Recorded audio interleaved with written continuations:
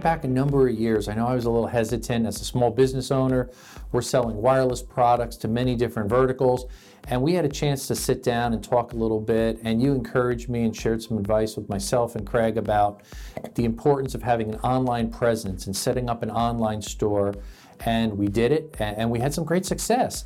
As we progressed and grew our sales, we tried to migrate over to Amazon, as you encouraged us to do. And I tell you what, our sales have grown 10 times as far as the online business. So I was just thinking, as an e-commerce expert there, what you've done in your company and helping other companies, what's some advice you could share with some of our viewers as far as should they take that leap to Amazon and consider that to sell their products? What's your thoughts on that, Ari? Sure, and I'm happy that it's been a great success. I would, there's still most product businesses, oddly enough, are actually not online. So I read a recent report that, it was shocking. So you could imagine how much potential growth there is, specifically for the industry.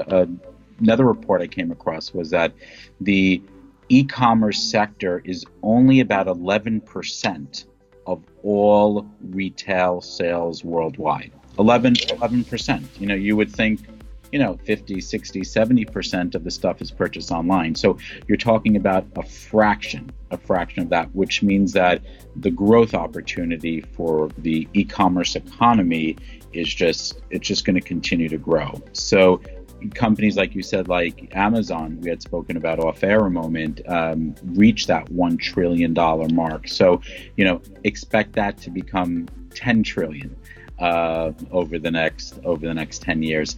But certainly there is a lot. There's a lot of hesitancy, obviously, for people to be able to not only put their product up there, but also very few people have the education to really do it effectively. Find a consultant, find a person that has 5-10 years of experience in e-commerce to be able to guide you through the process and the procedures and the protocols to be able to list products effectively.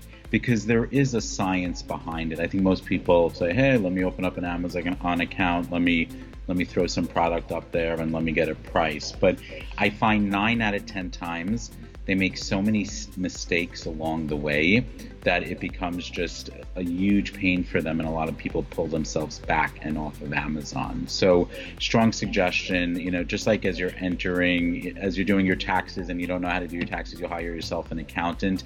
It's very, very similar to Amazon, especially if it's relating to your business and the stuff is putting food on your table. Make sure you get a professional involved, and there are Amazon consultants out there that will do it on an hourly rate.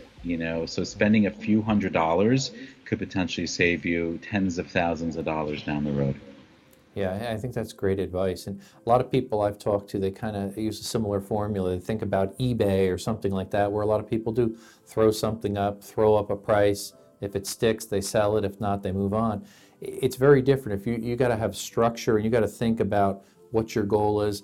Do you have stock and availability on the product? Because if the orders come in and you can't deliver, you're going to get delisted off Amazon. So you got to really think out the entire formula. And I think you gave some great advice. Hire a professional.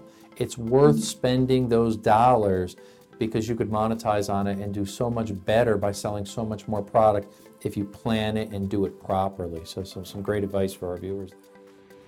Correct. They always say cheap is expensive, right? And it ends up costing you, and I see it all the time. People think that they could, of course there's tutorials online, but there's nothing like speaking to someone that has been through the trenches, that has made the mistakes.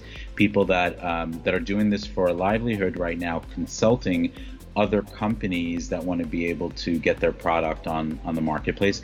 And it's not only Amazon. People think, Amazon is the end all and be all. Granted, they have a majority of the e-commerce transactions, but how about other marketplaces? People don't realize there's Walmart, there's Sears, there are daily deal sites, there are flash sites, there's Alibaba. It's endless. Obviously, Amazon is a good place to start with, but certainly don't stop there.